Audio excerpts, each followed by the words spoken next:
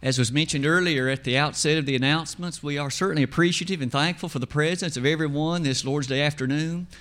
We're certainly delighted for the opportunity that we've each been given to assemble and to open a portion of the Word of God, to give our attention and our thoughts to it for the next few moments, as well as to sing these lovely songs of adoration and praise to God. And as was mentioned previously as well, not only the membership, but we're certainly happy and thankful for the visitors that have come our way tonight. And we trust that the service will be an uplifting and encouraging one for each and every one of us. One other thought that was presented briefly earlier had to do with our upcoming gospel meeting here at Pippin. It's certainly something to which we've looked forward. It's something that's on our calendar. It's something we've been announcing for quite some time.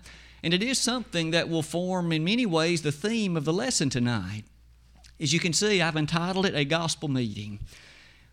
Inasmuch as that meeting begins some 2 weeks from today, and although it certainly will involve a great deal of investment in terms of effort, a great deal of investment in terms of other attributes related to it, it certainly would seem worthwhile to at least devote a few moments using the Word of God as our guide with an effort and an attempt to understand why it is we have one, the goals and the objectives we hope to accomplish, and the character of what may come about as a result of it.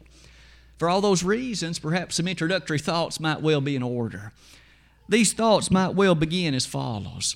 When we in fact consider a gospel meeting, or in fact in many ways almost any gospel endeavor, we certainly have in mind the thought that for those that are faithful Christians, that endeavor, this gospel meeting, will be a time of encouragement, a time of enrichment, a time to in fact rev us onward and forward in our service faithfully to the God of heaven. We each, of course, are in need of encouragement from time to time, and thankfully the Word of God provides it. And certainly, as Brother Sims will be with us, sharing those lessons he's prepared, those thoughts he's developed, we look forward to those of us as Christians being enriched and prodded forward to greater service.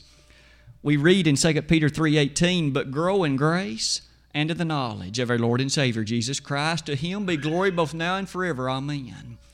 We each, of course, look forward to that growth that will come. But let's be quick to say this. There may well be those, and we trust and hope that there are, that are not faithful.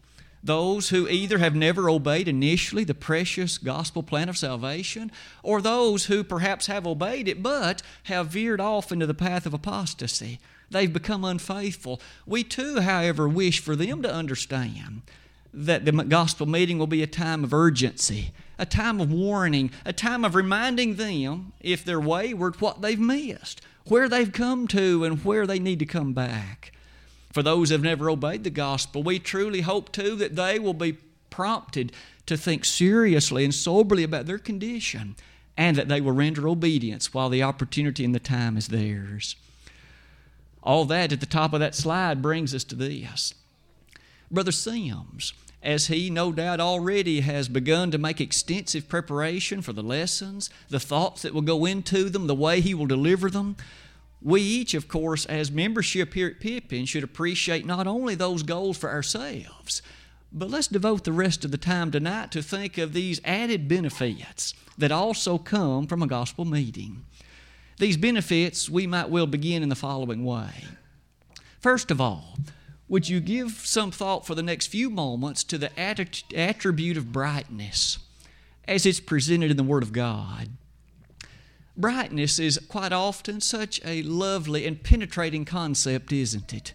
After all, inasmuch as it stands so opposed to darkness, it is a frequent comparison tool used in the sacred Scriptures.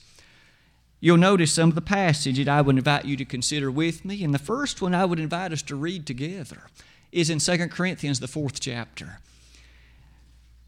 In this particular location, the inspired apostle, the peerless Paul, devoted some verses to remind the church in Corinth some features and some matters that were of such great importance. But I would ask you think with me about them as well in light of this upcoming gospel meeting. Beginning reading with me in verse 4, if you would. "In whom the God of this world hath blinded the minds of them which believe not, lest the light of the glorious gospel of Christ, who is the image of God, should shine on them. For we preach not ourselves, but Christ Jesus the Lord, and ourselves your servants for Jesus' sake. For God, who commanded the light to shine out of darkness, has shined in our hearts to give the light of the knowledge of the glory of God in the face of Jesus Christ. And there we notice immediately that Paul made reference to the fact in verse 4 that there is a God of this world, but He's blinded the eyes and the minds of so many, multitudes. But in contrast, he quickly noted in verse number 4 that God, who commanded the light to shine out of darkness, has shined in our hearts, as he explains, with the precious and glorious knowledge of the light of Jesus Christ our Lord. You and I have in our possession the tremendous blessing, the remarkable feature and fact associated with the brightness of the gospel. This world, we understand, is overwhelmed so often by choosing the wrong path, doing that which is opposed to the will of God, acting and behaving in conduct and in ways that not only God has condemned, but are truly hurtful and damaging to others. But we find that Jesus has provided to us in the blessed word of the gospel that brightness. Isn't it true in Matthew 5, verses 13 to 16, that Christians are compared to a city set on a hill? Those, in fact, who not only are described that way, but in addition to that light that can give light to all that are in the house. And then he culminates all of that in verse 16 by saying, "Let your light so shine before men, that they may see your good works and glorify your Father which is in heaven." The brightness, then, that is available in the gospel is so desperately needed in the world about us. That brightness is perhaps also to be seen as we even turn back to the opening book in the Bible. Consider with me the book of Genesis for just a moment. The opening proclamation in Genesis began like this: "In the beginning God created the heaven and the earth. And the earth was without form and void, and darkness was upon the face of the deep. And the Spirit of God moved upon the face of the waters. And God said, 'Let there be light.' And there was light." Pausing at that point to note this: there was a state of darkness, a state of being void, a state of emptiness, if you please, a state of being undone, a state of inadequacy. But then we notice the Spirit of God moved upon the face of the waters. And we furthermore appreciate that there was the command then that there should be light. And suddenly the darkness was dispelled. Suddenly things were different. And suddenly from day one onward there was order brought out of chaos. There was order and propriety brought out of that which was undone and inappropriate. Might we say, aren't things somewhat similar here? Just as surely as we remember the greatness of the activity of that second member of the Godhead in forming that creation, we notice there He brought order and light. And isn't it still true, based on 2 Corinthians 4, that in the midst of a world of darkness, He still brings light, and He still makes it available, and He still allows you and me to be the precious bearers of it? The brightness of the gospel. You and I have it at our disposal. And how wonderful it would be to share it in this gospel meeting as well as other times with those who come and be with us and those whom we have opportunity to influence and to also impact. In Romans 10, verse number 15, the inspired apostle, writing on a different location, had these words to say as he spoke about the preciousness of the feet of those who preach the gospel of peace. We recognize that it is still the case that whosoever shall call on the name of the Lord shall be saved. And how shall they call on Him in whom they have not believed? And how shall they believe on Him in whom they have not heard? And how shall they hear without a preacher? Brother Sims, we've invited, and he's accepted our invitation to come and be our proclaimer during the course of this meeting. And as he proclaims the gospel of peace, he will proclaim a gospel of brightness. A gospel that can dispel discouragement and hopelessness in the lives and minds of those who will be here to hear those lessons. Doesn't it also prompt our thinking toward Ephesians chapter 2 when we also encounter another circumstance related to the matter of hopelessness? I think it fair to say that we each can at least consider how sad a state it is when a state is hopeless. You and I have been reared, and we typically go about our daily walk in life thinking that there's always a way to make a situation better, and there's always hope for improvement. And there's always a desire to make things more notable and more right. But yet when that state comes, it's described as hopeless. It crushes our spirit. It dampens our enthusiasm. It causes us to have inward anxiety. Maybe we have had the unfortunate circumstance to hear from a doctor, "I'm sorry, I have prescribed all the medicine I can. I'm afraid it's hopeless." Maybe we've been in a circumstance, perhaps not as serious as the one I just mentioned.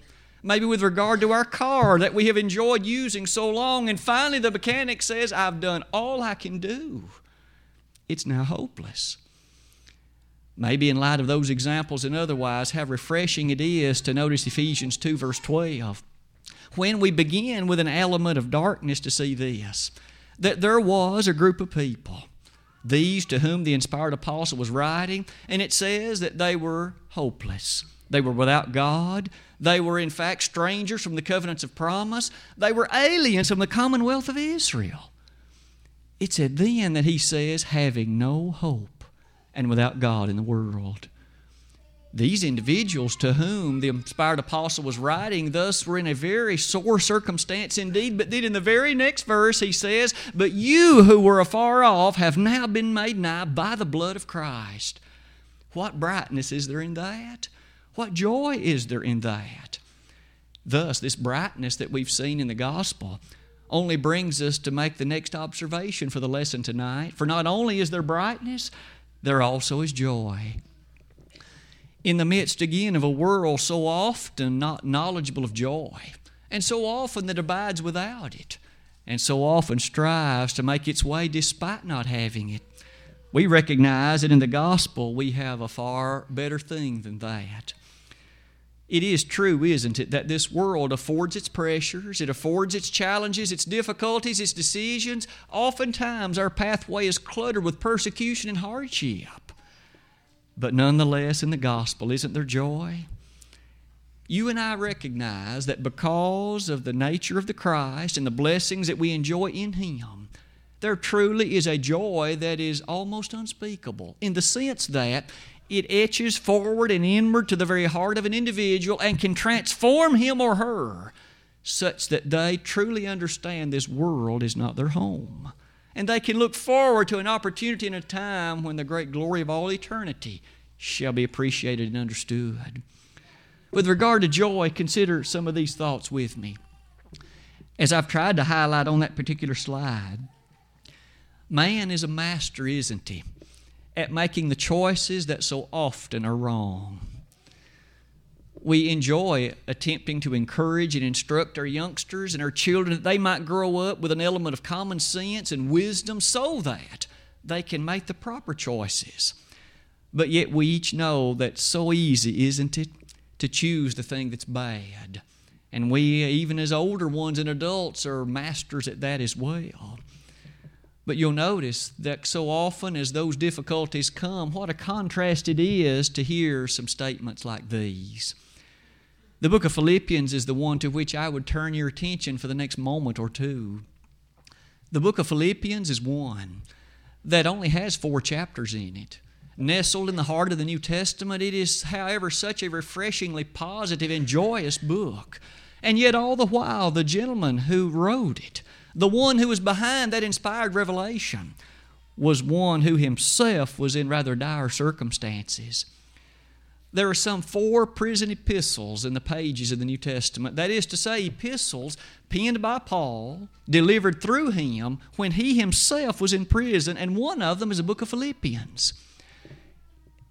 One would perhaps expect then that in that book there would be many references and many statements to the hardships that he was experiencing, to the difficulties of being imprisoned, to the persecutions that he had borne, to the terrible difficulties and oppressions and afflictions that had encumbered his way.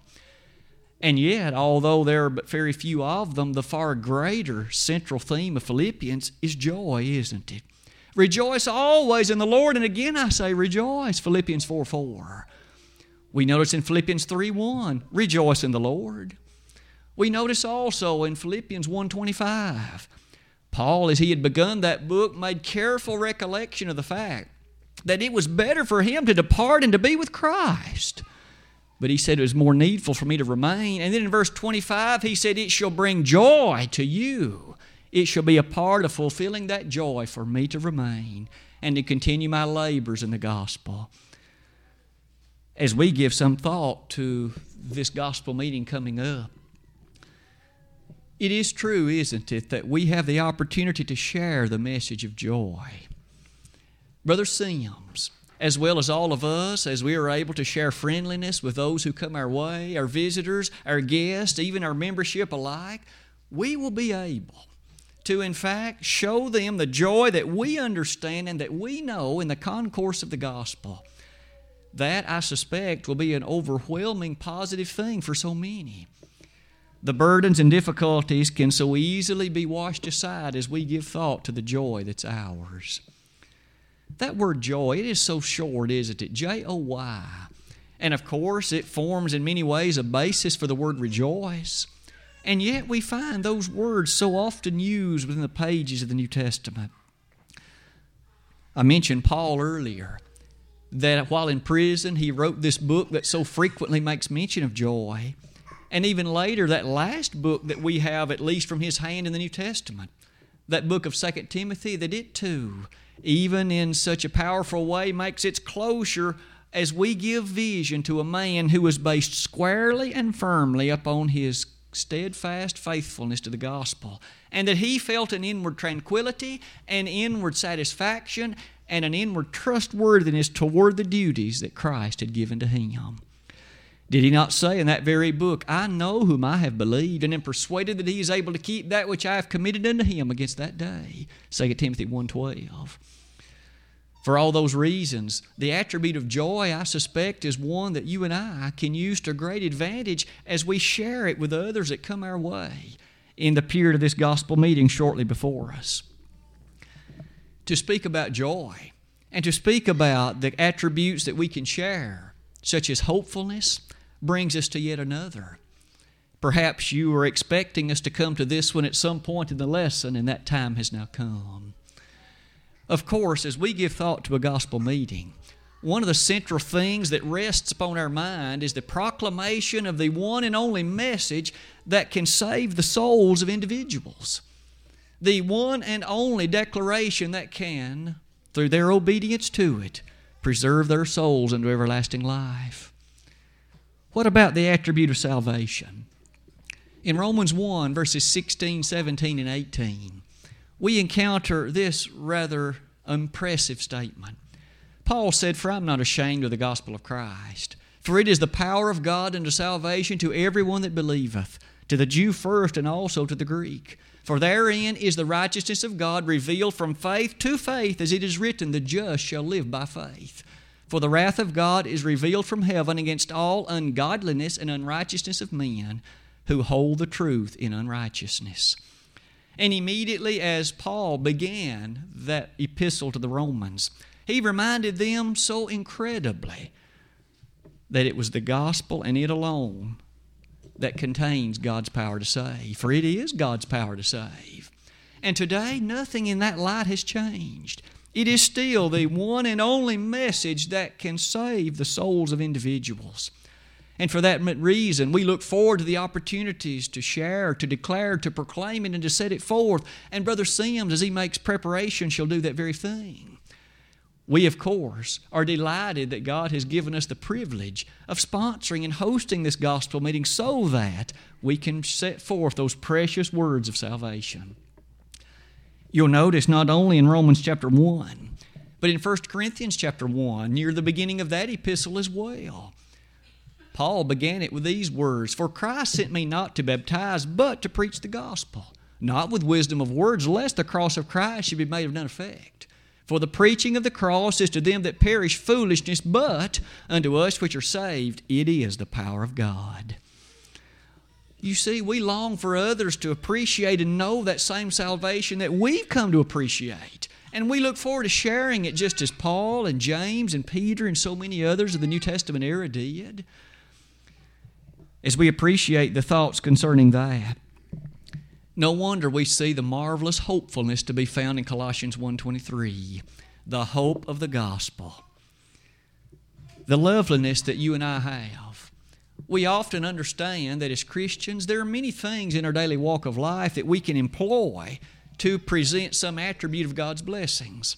There are the various talents and abilities He's given us, the opportunities to serve and labor in the ways we can, but above it all, the opportunity to share the news of salvation. In 1 Peter 4:11, we read, "If any man speak, let him speak as the oracles of God." And we trust that as that takes place, those oracles of God will redound unto gloriness and will redound unto the goodness found in the message of the gospel. Beyond all of that, we might also appreciate this. The word of truth, highlighted in Ephesians 1:13, reminds us that the gospel is that word of truth. One of the other things that will be true about this meeting, of course, is that individuals that are in attendance will have the opportunity to come face to face with the truth. The world has so much misinformation. The world has so much deception. It has so much that deceives. And yet, you and I, as the gospel is proclaimed, can present the truth to them. The church is the pillar and ground of the truth, 1 Timothy 3:15. The nature of that truth perhaps reminds us of this. Paul stated, "Woe is unto me if I preach not the gospel," 1 Corinthians 9:16. Paul considered it an obligation, a duty incumbent upon him that he would take that liberty to share to those precious souls in such dire need the one and only message that can save them. That does prompt us to think perhaps about the words of a poem. That poet in the long ago penned a given poem, and its name I do not know. Neither do I know the name of its author. But the poem went like this: "Out of this world I'm unable to take things of silver and gold that I make. All that I cherish and all that I keep I must leave behind when I fall asleep. I often wonder what I shall own in that other world where I go alone. What shall they hear and what shall they see in the soul that answers the call for me? Shall the great judge commend when my task is through my spirit for gaining great riches too? Or at the last shall it be mine to find all that I've worked for I've left behind?" How tragic to think about the efforts and the labor that goes along with a lifetime and then to leave it all behind, whereas we have the joyful message of salvation. Should we not be excited about sharing it? Should we not, in fact, consider it a noble responsibility and a terrific degree of wonder in regard to it? You'll notice perhaps beyond all of that if our gospel be hid, it is hid to them that are lost, 2 Corinthians 4, verse number 3. It is in light of those thoughts that we've shared so far this evening that perhaps this slide also is worthy of our consideration. We've talked about the joyfulness and the hopefulness and the salvation that relates to the gospel. But as we think about ourselves in relation to this gospel meeting, might we ask some questions along this line? It was Jesus in that reading that was read in our hearing earlier from Matthew 28 that said, "All power is given unto me in heaven and in earth. Go ye therefore and teach all nations, baptizing them in the name of the Father and of the Son and of the Holy Ghost, teaching them to observe all things whatsoever I have commanded you, and lo, I am with you always, even unto the end of the world." We often call that the Great Commission. There's a version of it in the Gospel according to Mark, a version of it in the Gospel according to Luke, and that Great Commission has been the marching orders for Christians for centuries now. Jesus began it, though, in this way. "All authority has been given to me." He has all of it. And in that sense, He has now gave us the commandment to do this: go into all the world, preach the gospel to every creature. We have the opportunity in this meeting to do that, to be a part in its proclamation, to be a part in the carrying out of that effort. And as we do that, some of these verses are the very ones I would invite you to consider with me. You and I have been entrusted with the gospel. 1 Thessalonians 2, verse number 4. Because of that entrusting, because of that great effort, and that tremendous blessing that's been given us, we now have the obligation, since we're entrusted with it, to proclaim it, to do something with it, and to, in fact, let it be known as those that we invite come our way. Are you and I being dutiful recipients of that gospel? Are we considering the trustworthiness well? A steward, we're told in 1 Corinthians 4, verse 2, must be found faithful. Are you and I faithful as we give thought to the upcoming meeting? What about our prayers? Have we been praying for the success of it? I'm thankful that in the collective efforts of our assemblies, we've been praying for the gospel meeting, and I'm sure our elders alike are certainly encouraging that. What about each of us on an individual basis? Are we continuing earnest and instant in prayer? Paul, on more than one occasion, admonished those to whom he wrote, "Pray for us, that the gospel may have free course." He solicited the prayers of brethren that he might be able to preach powerfully and boldly and appropriately. May we also pray for Brother Sims that way. May we pray also for the success of the meeting, inasmuch as the gospel will be proclaimed in its purity, in its power, and in all of its majesty. Beyond that, might we give thought to this? We certainly do hope that those in attendance who are not faithful members, we do hope that they will listen with attention. We hope that they will hear with care. We hope not only that they will hear, but they will believe what is proclaimed as they check it carefully against the revealed will of God. We also hope that they will in fact make that personal decision to leave the world behind, to leave the devil behind, to leave the thoughts of this life and all the carnality with it, and to have their life transformed into the nature of Christ. Set your affections on things above, not on things on the earth. Colossians 3, beginning in verse 1. We know that messages like that will redound often from this pulpit as we're each charged and challenged to turn our attention to things above. In Mark 8, verses 36 and 37, we read this series of questions prompted by Jesus himself. What shall it profit a man if he shall gain the whole world and lose his own soul? Or what shall a man give in exchange for his soul? We each can appreciate that places an extraordinarily high value, doesn't it, on the spirit, that soul of man. What will a man give in exchange for his soul? What a terrible thought to think about a person who's lived his or her life, and then on that day of judgment is found lacking, is found wanting, is found disobedient. At that point, without question, that person would happily exchange any and everything in this life for faithfulness to the Master. Because at that point, all hope is lost. No further opportunity for obedience, no further opportunity to make things right, no further opportunity to make any changes. Do we not read in Hebrews 9:27, "And as it is appointed unto men once to die, but after this, the judgment." That incredible day of judgment. A part of this upcoming gospel meeting clearly has that day of judgment in view. Because you and I are aware that that day of judgment will be a day of great rejoicing for some, but it'll be a day of great tragedy for so many others. It reminds us, doesn't it, of the book of Amos?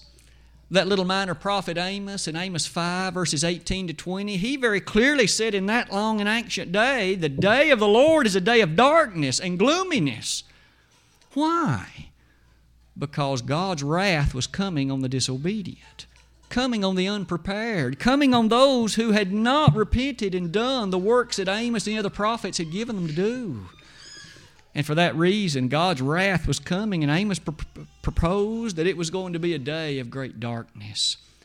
May we suggest that there will also be a tremendous day of proverbial darkness as it comes to that day of judgment, when many will be found wanting and lacking. In Matthew chapter 7, verses 21 and following, Jesus said, "Many shall say to me in that day, Lord, Lord, have we not prophesied in thy name, and in thy name cast out devils, and in thy name done many wonderful works? Then will I profess unto them, Depart from me, you workers of iniquity. I never knew you." Isn't it still the case, then, that not everyone that simply says the name of the Lord will be saved, but they need to become aware of that truth, develop it in their lives, grow in maturity to the Master, and serve Him faithfully until death? Revelation chapter 2, verse 10. All of that perhaps brings us near the conclusion of our lesson this evening. And those questions at the bottom of that slide, are still pertinent questions for each of us. We mentioned prayer a moment ago. Perhaps we can consider another one now. What about your intent and mine? Have we already begun to make some arrangements and plans so that we can be in attendance? Or are we going to happily allow our calendar to become full with non-essential matters and just not be here? As we attempt to encourage and support our meeting, may we desire and also do so with great earnestness to show our support for it. But what about another question? Have we invited anyone to come and be a part of it? We as a congregation have sent flyers, I understand, or made at least available to some other congregations the thought that the meeting is coming, and we are happy that they will announce those matters and that others will be aware of it. But it still is true that some of the most powerful approaches are personal invitations. Have you and I invited our neighbors and our friends and our associates? Have we let them personally know how happy we'd be if they would come? Sometimes it is that very word that will prompt them to appreciate our concern for them and that they will, in fact, come. Perhaps one final appreciation. Have others witness the enthusiasm that is resident in you and me as we give consideration to our meeting?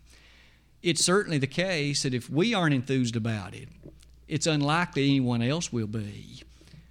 We charge and expect that Brother Sims is going to preach a bold and powerful series of lessons, and perhaps many of us have had the privilege of hearing him proclaim the unsearchable riches of Christ in days gone by, and he will no doubt do the same again.